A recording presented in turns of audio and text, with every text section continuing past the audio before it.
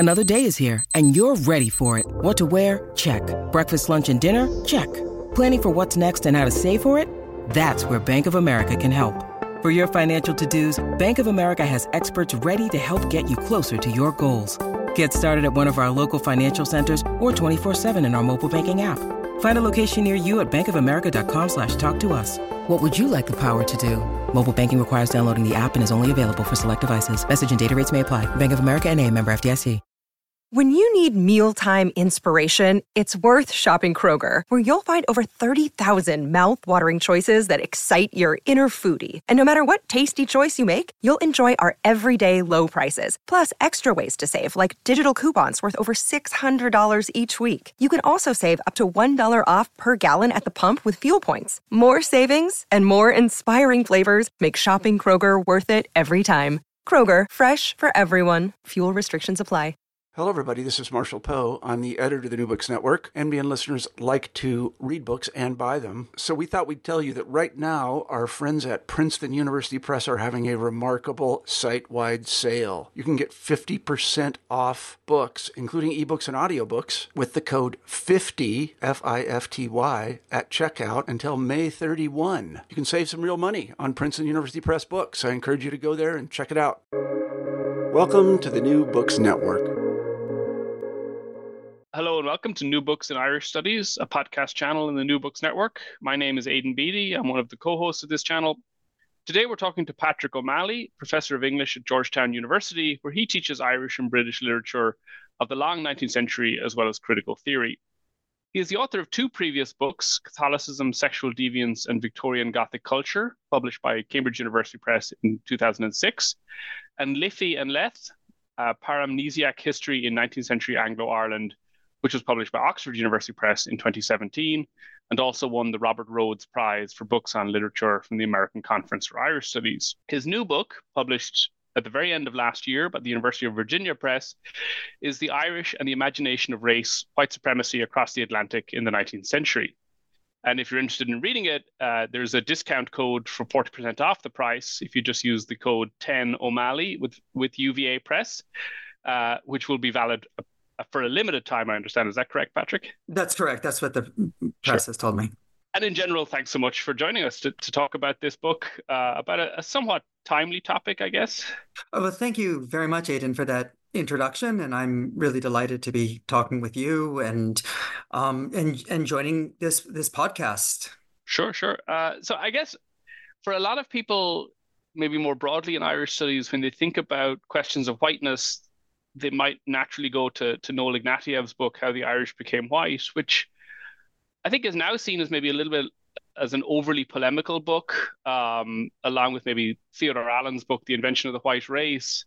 And there's obviously a lot of literature about this kind of question, right? Did the Irish become white when they moved to America? And there's maybe more sophisticated, less polemical people like David Roediger and Nell Irvin Painter who've written on this kind of topic. Where do you situate yourself into that kind of work? Right. Thanks, Aidan, for that great introductory question. I think I'd like to actually start by giving a kind of overview of the book and then moving toward that question in particular, since it's one that runs through the entire book. So this book focuses on writing primarily from the 1840s and 1850s, although some earlier and later in the century, that brings together questions of Irishness and race, and in particular, in terms of the ways in which Irishness was brought into a sort of analysis of comparison and contrast with Blackness. So I focus on Irish writers like Mariah Edgeworth, Thomas More, Dion Boucicault, John Mitchell, on British writers writing about Irishness and race like Matthew Lewis, Thomas Carlyle, Matthew Arnold, and on American writers taking up the question like Hosea Easton, Frederick Douglass, Asenath Nicholson, Edgar Allan Poe, Frank Webb, and William Grayson. And throughout the book, I'm interested in moments of solidarity, but I'm also interested in ways in which false equivalencies can disrupt that solidarity and obscure the need to acknowledge the specificity of Black experience.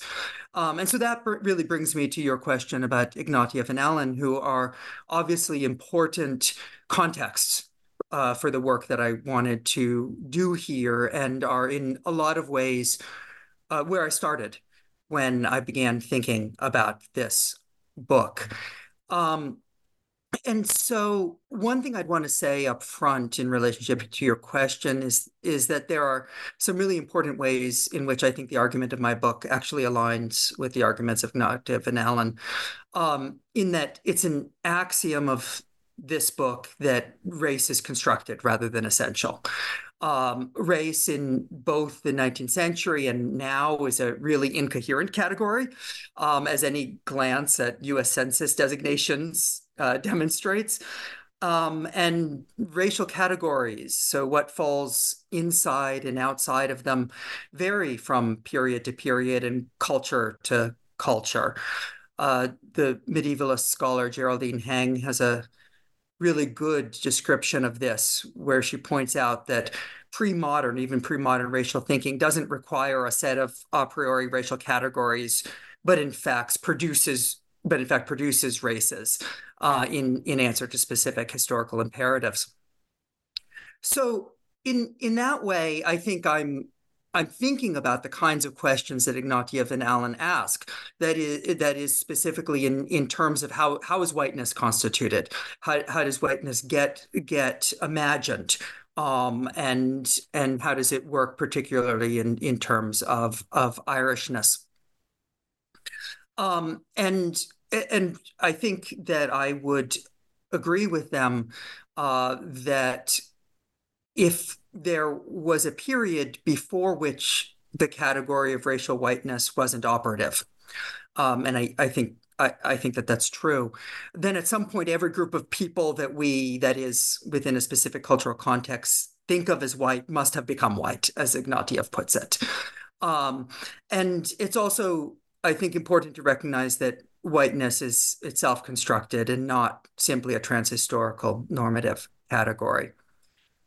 But in this book, and this is where I think I'm trying to shift the conversation a bit, I wanted to press on these on three questions that I think get in the way of jumping from that basic axiom of the construction of race, that at some point that whiteness itself is constructed, to the sort of argument that Ignatieff made. First, once the category of whiteness emerged, were the Irish in particular excluded from that category in a way that made them broadly analogous to groups understood as non-white, and in a kind of unique way, as opposed to other white ethnic groups? Secondly, did the Irish in particular, become white in the 19th century? Is that the point at which this happened? And thirdly, did they become white in the context of the American racial regimes, whereas they were understood as non-white, or that whiteness wasn't similarly operative in the context of the United Kingdom? And I think that those are really fair questions. And I think that those are really important questions. And there's been some great work engaging with those questions. Part of the issue is that the whole question of what the term race even means and how it might be different from a term that we use like ethnicity, but that wasn't used in that sense in the 19th century, is really important. And it's definitely the case that a lot of the language that we use for race crystallized in the 19th century. And because of that, there is a sort of flurry of questions like, wait, are the Irish Caucasians? How do we know? What does that even mean? And it's also the case that the brutality of the 19th century American racial state was fundamentally different from the situation in the United Kingdom, both culturally and legally, which is something that Frederick Douglass famously observed in the 1840s. And finally, I want to be clear that I'm in no way discounting the horrible conditions of life for many Irish people in 19th century Ireland, conditions produced by and sustained through colonial violence, including the famine. And stigma and discrimination certainly continued in both the United Kingdom and the United States. But Well, we need to acknowledge that violence and the oppression that marks Irish and Irish American history. I think that we need to be careful about analogizing the situations by suggesting that the 19th century Irish were treated or understood as though they were Black. And that is, I want to avoid a misleading conflation between the forms of discrimination and hardship experienced by the 19th century Irish in both the United Kingdom and the United States, and the racist violence enacted against Black people both during and after the legal institution of American slavery. And I think that if we sort of casually ask about why the Irish needed to become white, while that doesn't necessarily suggest that the Irish situation was cognate to the condition of Black persons, it sometimes tends to suggest that. And that's what I want to avoid. It seems to me specifically to disentangle those, to insist on the specificity of Black suffering and Black resilience, and to show that even if 19th century Irish writers claimed that they were being treated in the same way that enslaved Black people were, we need to understand differences. And I think that some of that misleading analogizing slips into the work of scholars like Ignatieff and Allen, and some, although certainly not all, post-colonial Irish studies that has been produced in relationship to or built on that work.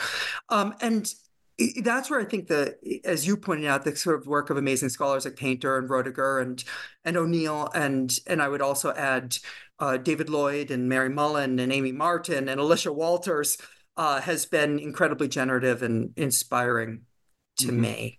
And that's in the spirit. That's this sort of the spirit of this book. So I might ask another question about a thing that runs through your entire book is you're making in some ways a quite complicated argument about how genre, like literary genre, and race in terms of as a social category, not necessarily that they are conflated, but that they are analogous to each other's cautiously in some ways, or that they reproduce each other in some ways. Could you kind of talk us through that? What exactly is the argument? Because I don't want to kind of do injustice to it by trying to reproduce it myself. Thank you for that question. And you're absolutely right that is, I think, an important part of what I'm doing in this book, although in a couple of different ways. I think I would say part of the complexity is that there are maybe two principal ways that I'm thinking about the intertwining of literary genre and race in this book. And the first is a sort of structuring framework for the book. And this was a way of organizing materials, I would say, that helped me think about how to put Irish and American writers and literary works into conversation with each other. And I'm a literature guy. I like thinking about the work that literary form, including genre, or sometimes maybe more particularly mode, does. My first book was on the Victorian Gothic, so I'm interested in thinking about the relationships between forms and cultural effect. So I started thinking about categories that by the middle of the 19th century had played key roles, literary categories that had played key roles in Irish literary nationalism, some in expressly iconic ways and some more tangentially. And in my book, that list includes categories like the national tale, the bardic epic, the Gothic, the stage melodrama, the sentimental novel, the polemical tract. And I was interested in what happened when Irish writers, particularly Irish nationalist writers, deployed these genres to write about race in the American context. So these had been genres that had become really sort of central to Irish nationalist literary expression by the middle of the 19th century. So what happens when they're kind of like moved out of that world and into a different world? And what struck me was that they often seem to trip up on this question of analogy between these categories. And I would say that one of the sort of important terms in the book I take from the Afro-pessimist scholar and writer Frank B. Wilderson, and he's got a term sort of like the ruse of analogy, sort of like the ways in which analogy causes us to think about things that are fundamentally different as comparable, or equivalent, or conflatable.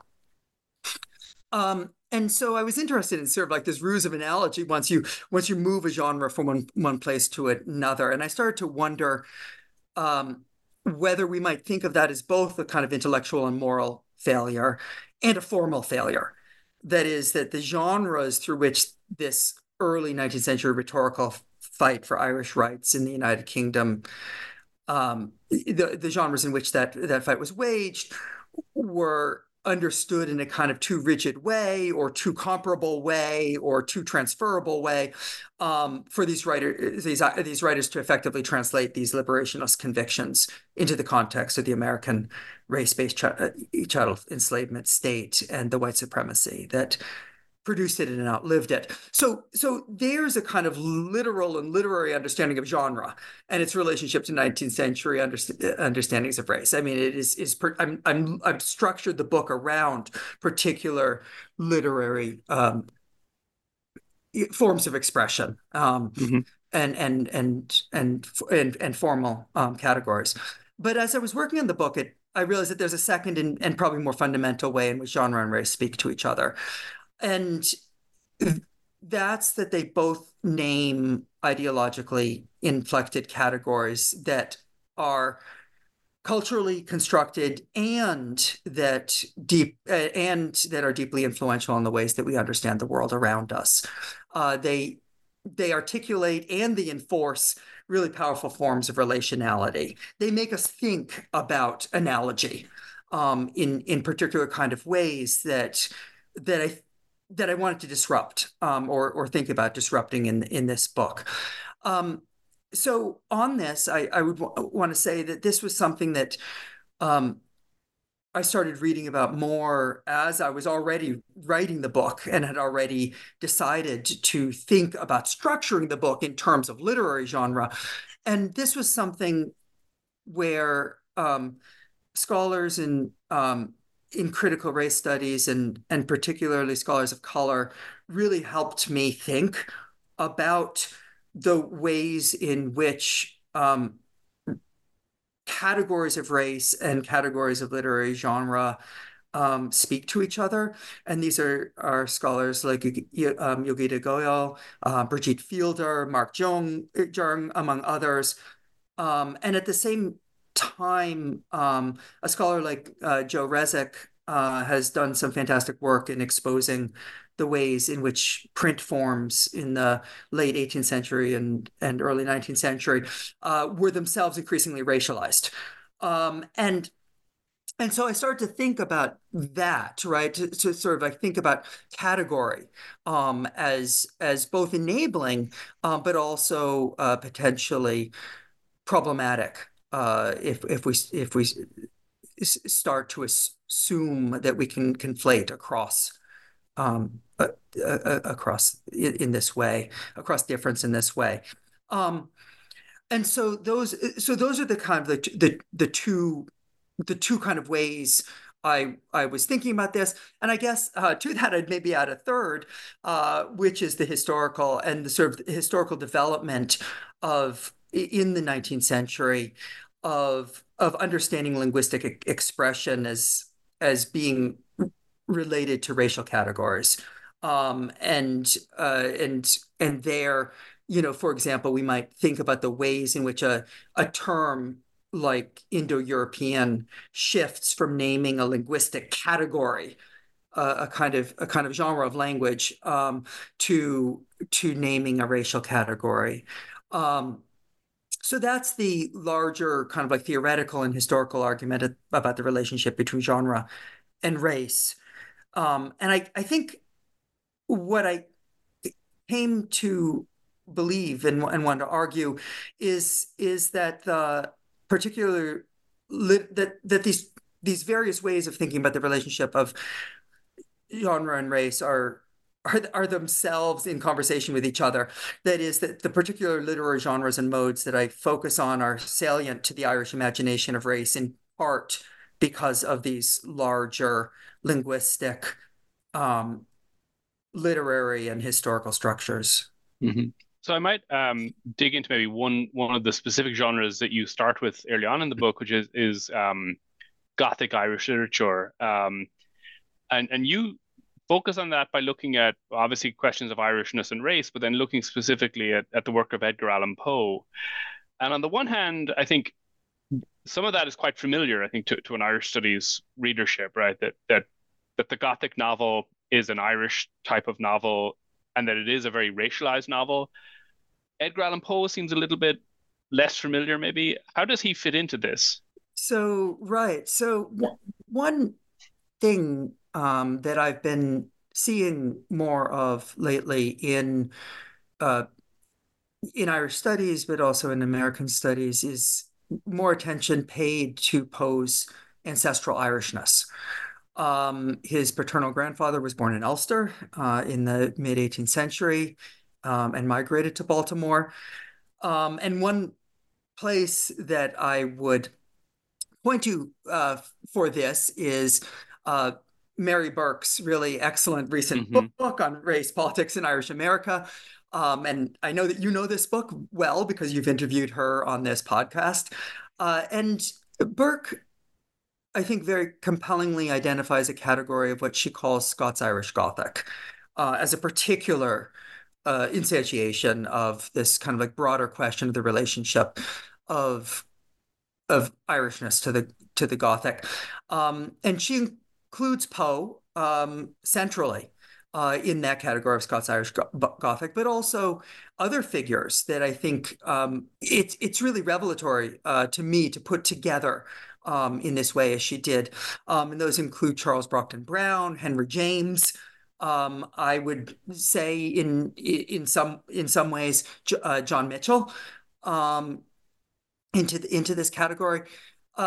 So on the one hand, we could think of Poe in relationship to a kind of ancestral Irishness, rather than just being a kind of quintessential, unmarked American writer. Um, then on top of that, Poe seems to have been sort of obsessed with Irish literature. He was reading a lot. He read a lot of Irish literature, and as we might expect, he was particularly interested in what we might think of as sort of like Irish genre literature, that that he could think of in relationship to the kind of work that he was doing. So he satirically refers to Charles Robert Maturin's Melmoth the Wanderer in his preface to his 1831 collection of poems. And he had a real reverence for Thomas More as well. Reportedly, the last book that Poe read before his death was Moore's Irish Melodies. Um, and this made me think that Irishness uh, maybe is more relevant to Poe than we've often sort of assumed when we think of him just as kind of like an American writer or a Southern writer. Hmm. Um, and so for my chapter on the Gothic and that then moves to Poe, I focus on the Gold Bug in particular, which takes place in South Carolina. It includes a central Black character, and it's been the focus of some important analyses in terms of Poe and race by Toni Morrison and many others. And what hooked me on the Gold Bug for this project was the fact that Poe uses an epigraph to the story from the 18th century Irish playwright Arthur Murphy.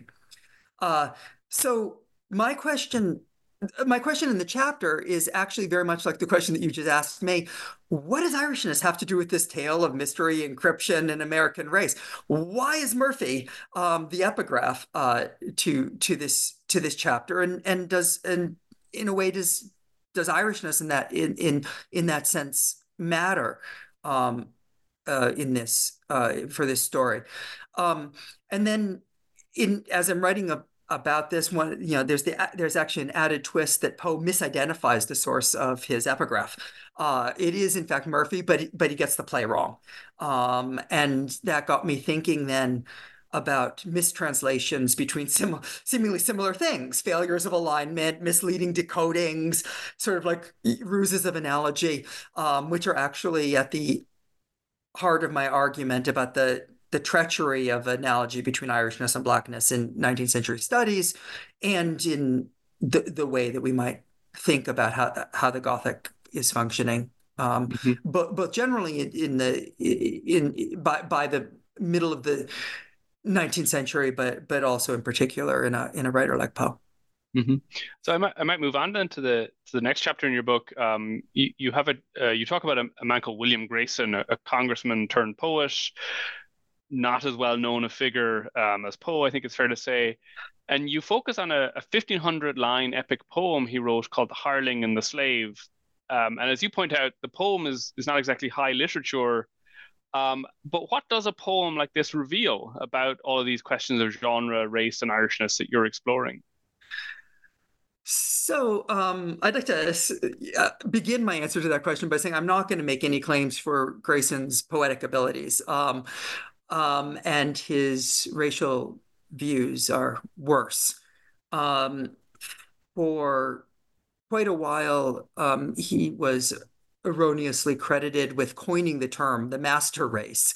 And the Oxford English Dictionary still actually lists this poem, The Hireling and the Slave, as a key instance of that usage, although it's now found in earlier appearance. In the mid-1850s, the poem, perhaps unfortunately, didn't simply disappear. It went into a number of editions. It got some critical attention. And in some ways, it's actually the banality of the poem, both in its conventional literary form and in its the banality of its racism, that's both most telling and I think most horrifying, in part because it expresses a sort of bog standard form of American anti-Black racism. And for Grayson in this poem, the Irish precarity is brought into conversation with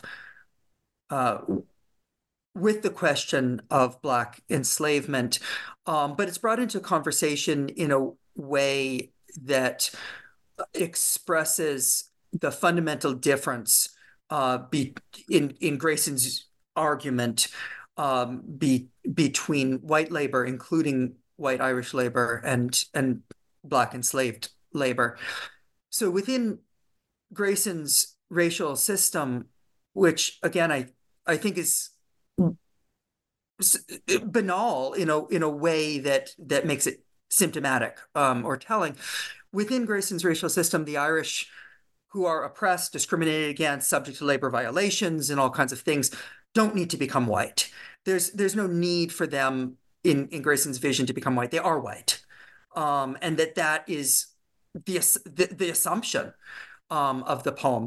It's the whole point of the poem. And that's actually not, I think, a new development in the 1850s. Grayson's title, The Hireling and the Slave, is taken from the third verse of the Star-Spangled Banner. It establishes a division of forms of labor across a white-black dichotomy that is sort of absolute in a way.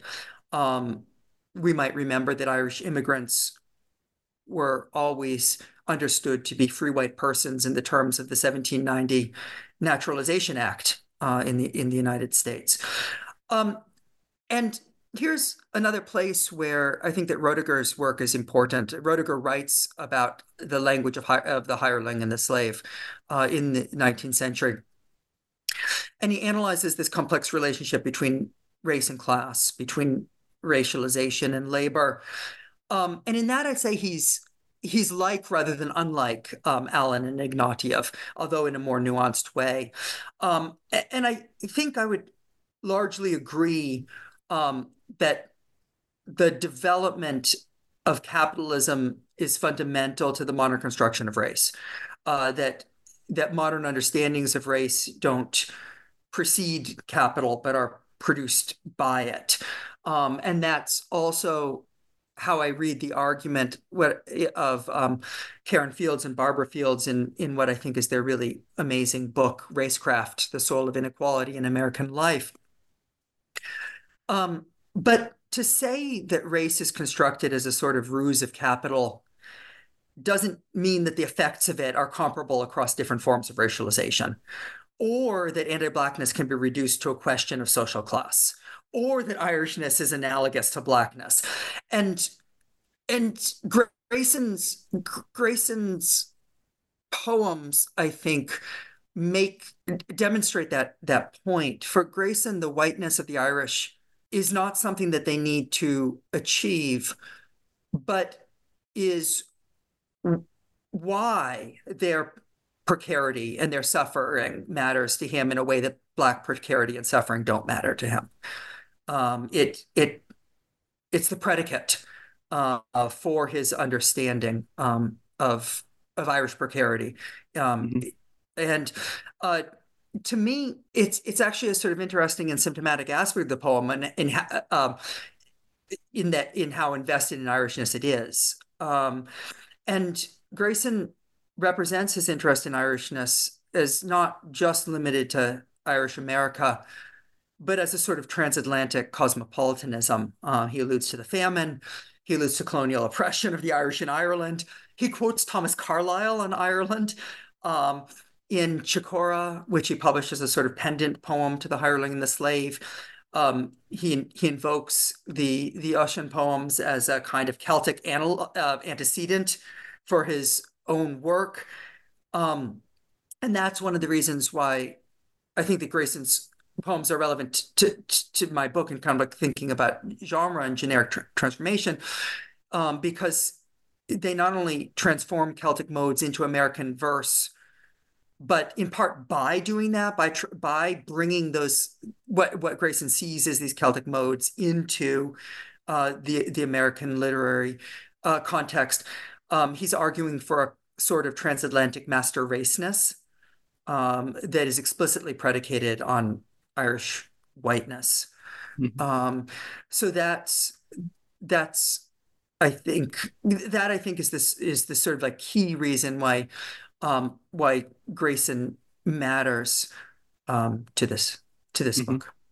So as you're kind of across the whole book, as you're talking through all these problems of Irishness and race and how conceptions of Irish whiteness move back and forth across the Atlantic, it often seems that Frederick Douglass is almost like a recurring character within the narrative of the book. And I'm wondering, like, for you, what does he reveal about these questions? But also, what have people gotten wrong about him? There's often a lot of this kind of analogizing that's quite simplistic that you're critiquing, that people engage in when they talk about Douglass. Yeah, absolutely. Douglass is central to this book, central to basically every chapter of the book, I would say. And as I think you're suggesting, there's a way in which he's also central to how the Irish became white argument, for a number of reasons. And I wanted to think about those. There's a famous passage from an 1846 letter from Douglass to William Lloyd Garrison. While Douglass was writing from Ireland, he was doing a lecture tour in Ireland. And in this letter to Garrison, Douglass says that he's sort of astonished by the way that he's treated like an actual human being in Ireland, with all the deference and the kindness and respect with which white people are treated. And there's another famous passage in My Bondage and My Freedom, where he writes that the singing of enslaved people in the southern United States was unlike anything that he'd ever heard, except the singing of the Irish during the famine when he was in Ireland. And then back in the United States, he repeatedly notes that Irish immigrants and Irish Americans offer some of the most virulent anti-Black racism of any any American groups or immigrant groups. So that can easily look like a sort of narrative of the Irish taking on whiteness only once they reach the United States. But I wanted to complicate that a bit, or think more about that, or contextualize it. By noting, among other things, that his point in the letter to Garrison isn't that the Irish in Ireland weren't white. It's and in fact he calls the Irish white in that same passage, when he's writing about the Irish who he talks to. The point there is that white people actually can treat Black people with kindness and respect, not that they're not white in doing that. And he actually wrote quite a bit more about Irish people in Ireland than those two passages. And I wanted to look at those other instances. And one of the things that I was struck by what is that there was a kind of occurrence that shows up in accounts of Douglas's tour in Ireland, that shows up with a kind of depressing regularity in the reports from his lecture tours in Ireland, is that Irish people kept on coming up to him and thanking him for his words, and then telling him that they were particularly appreciative of his lectures because the Irish were also enslaved. And Douglas keeps on having to say, like, again and again, there are these reports where he's like, no, in fact, you aren't enslaved, right? That yes, your precarity matters. Yes, I want to support people who are discriminated against in all kinds of ways. But there are terrible forms of anti-Irish discrimination that aren't the same as the enslavement of Black people in the United States. And that is, he keeps on, not only in the United States, but also in Ireland, having to address what I'm seeing as these sort of forms of false equivalency, right? And I'm wanting to foreground those passages as well, and to look at the ways in which I think Douglas is incredibly astute about both thinking about how coalitions can be forged between different groups of people, but then also why the differences between the historical conditions of those different groups of people are important to keep at the forefront of our minds while we're forging those coalitions. Mm-hmm. You end with two figures that are fairly well known, at least their names are fairly well known to Irish studies scholars, even if their works are not, John Mitchell and Dean Boucicault. And Mitchell is almost takes the complete opposite tack of like no desire whatsoever to build coalitions with African Americans. I mean, he's both shockingly racist, and I think it's fairly well known that he was shockingly racist. How does he compare with Boucicault? Yeah, I'm really glad that you asked that question, because it's actually the seed from which the book sprouted. In my previous book, which was about 19th century Irish literary historiography and the problem of accounting for unresolved historical violence within the framework of literary genres that seemed to demand closure, I had a section about Boucicault's play The Vampire in relationship to the famine. And I briefly mentioned Mitchell in that context as well. And while it wasn't something that belonged in that book or that I had time to think about in that book, I became a bit obsessed with what seemed to me to be uncanny parallels between the travels of these two Irish Protestant writers. So both arrive in New York City in the last months of 1853. In 1855, Boucicault temporarily moves to the enslaving state of Louisiana, and Mitchell becomes a farmer in the enslaving state of Tennessee. In 1858, they're both in Washington, D.C. Then they're both back in New York at various overlapping points in the early 1870s.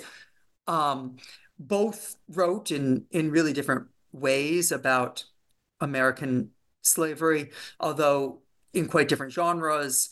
both considered the American racial state in relationship to Ireland, and both ultimately seem to me to sort of like get some things wrong about the relationship or non-relationship between Irishness and Blackness, in ways that I found somewhere between intellectually lazy and morally appalling, but in incredibly different ways from each other. So that was actually the knot that I was sort of like trying to untangle, trying to pick at, that started this book.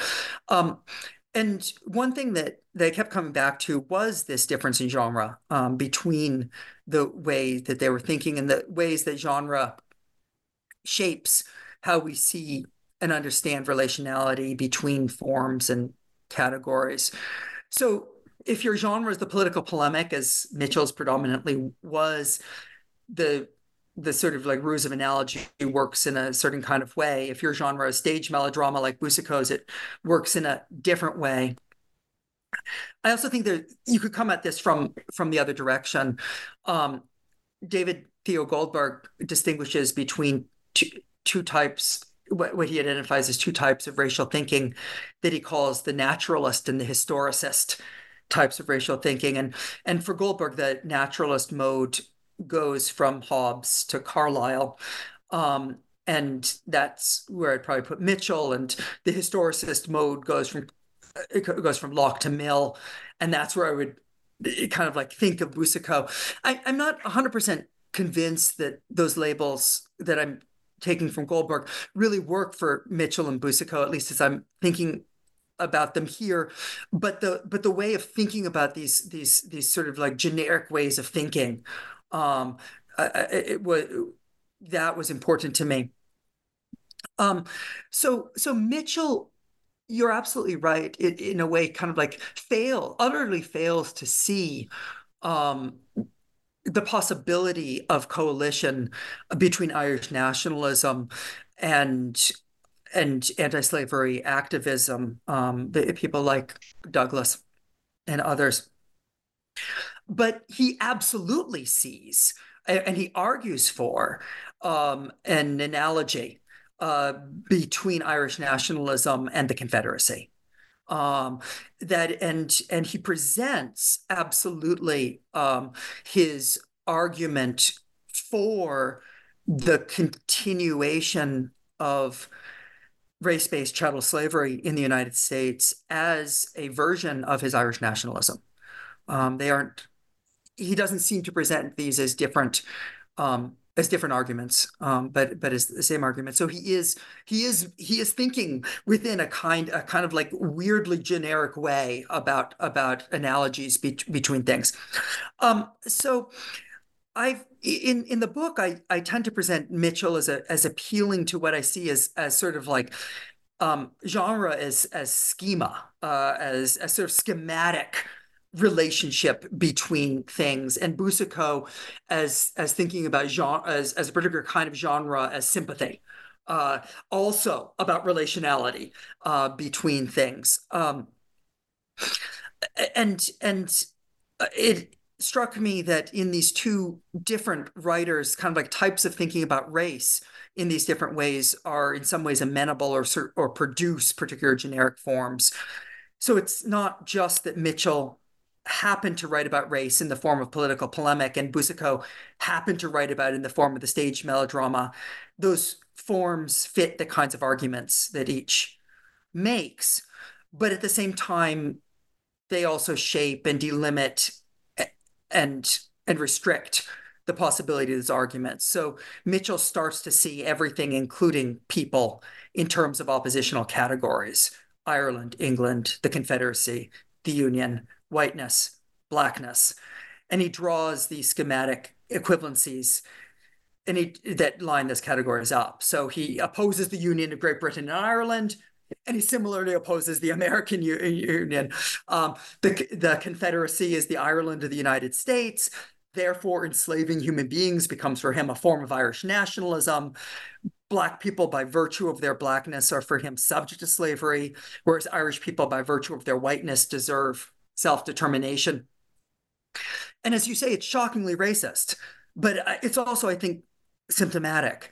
And then, I mean, your question about Boucicault, I think, is a really good one. And kind of like how is Boucicault like this, or how is Boucicault different?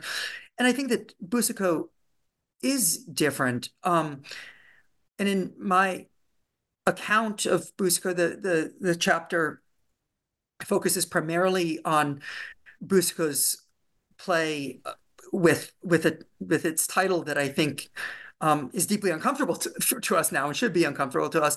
The title, The Octoroon, um, which he wrote in relationship to his time in Louisiana. That I think for Boucicault the key term is sympathy, which is a term that he himself describes and theorizes to some extent a number of years later in an essay called The Art of Dramatic Composition. Now, he's nowhere near the kind of forthright, even self-congratulatory racist that someone like Mitchell is, but he's a pretty slippery character, I'd say, in terms of actual political commitment. And he plays both sides of the abolition debate, depending on where he was and what argument he thought would sell more tickets to his plays. And sympathy, I'd say, has a racial component in terms of who's inside and who's outside, the circle of identification that makes sympathy possible. And my argument about the play is that Boucicault presents Zoe, who's the central enslaved character in the play. He presents Zoe's individual fate as tragic, but he's ultimately unable to argue that the enslavement of Black people in general is wrong. And that's where I see these kind of like two different ways of thinking causing problems or causing challenges for both Mitchell and Boucicault. So while Mitchell is so blinded by abstraction that he can't see human suffering, and the human suffering that his own arguments are advancing, Boucicault can't get beyond the individual object of sympathy.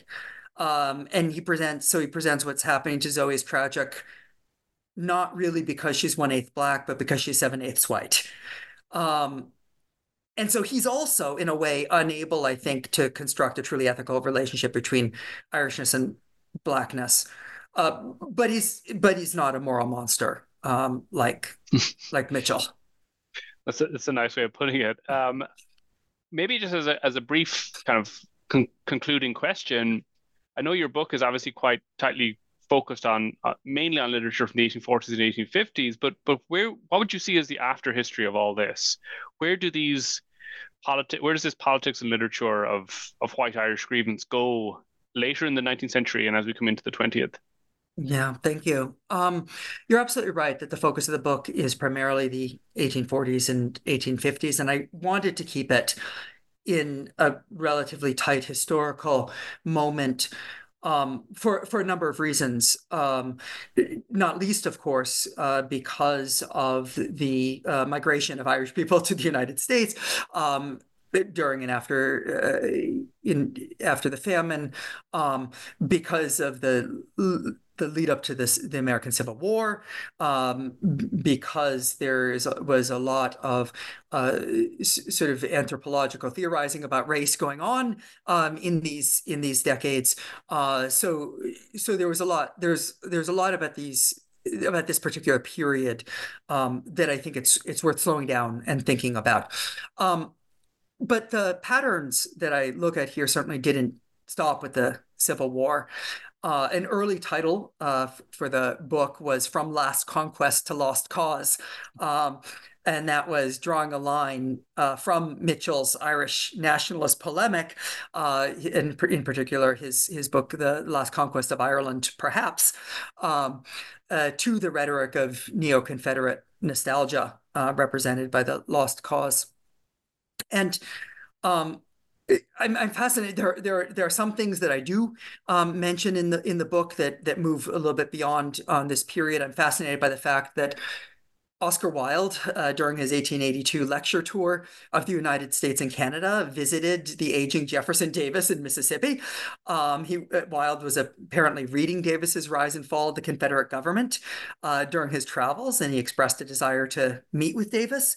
And after the visit, he was quoted by a newspaper saying that the case of the South in the Civil War was, to my mind, much like that of Ireland today. That seems to me a really interesting sort of like aftermath of these kinds of questions. And it's a rather different representation of the relationship between Irish anti-colonial activism and the American racial state than we often imagine. I have a sort of coda to the book in which I look at Margaret Mitchell's Gone with the Wind in the early 20th century as a reconstruction of Irish nationalism in the United States that I read is explicitly predicated on white supremacy. But it's also the case beyond what sort of like the content of the book itself. It's the case that I started writing this book in a kind of horror at the ways in which Irish precarity was once again now being mobilized by far-right groups as a tool of anti-Black racism. The reappearance of the Irish slavery canard, which shows up in the 19th century, especially among young Irelanders like Mitchell, seems to have again become central to white supremacist propaganda in a number of ways. And the false equivalency that undergirds that myth is, I'd argue, a modern instance of the ruse of analogy that I'm tracing in the mid-19th century. And I wanted to think about that, but also call it out, and to be careful about where this goes. But I also wanted to make another point about this, and this is a sort of like disciplinary point in a way, and that is that while the alt-right Irish slavery meme is, of course, based in shoddy conflation and outright forgery of the past, one thing that struck me as I started writing this book was that I could also see its basis in some actually quite good and influential Irish studies scholarship of the 1980s and 1990s. Some of that is the work of labor historians like Allen and Ignatieff, with which we started this conversation, and some of that is the work of post-colonial Irish studies folk. And I want to be clear that what alt-right trolls are doing with that work is a distortion and a misrepresentation of important theoretical accounts of Irish racialization.